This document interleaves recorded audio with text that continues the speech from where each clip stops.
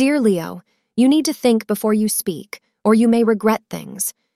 As the moon makes its presence felt in Virgo, tread lightly in various situations today, as some altercations or misunderstandings could arise, predict astrologers.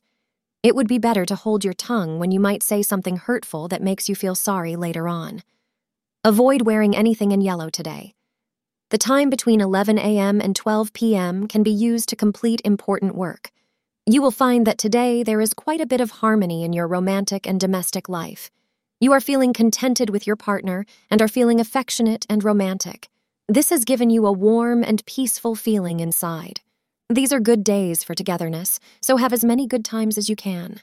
Thank you for being part of today's horoscope forecast. Your feedback is important for us to improve and provide better insights.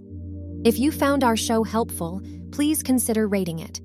For an uninterrupted, ad-free experience, simply click the link in the description. Your support helps us to continue creating valuable content. Thank you for being here and see you tomorrow.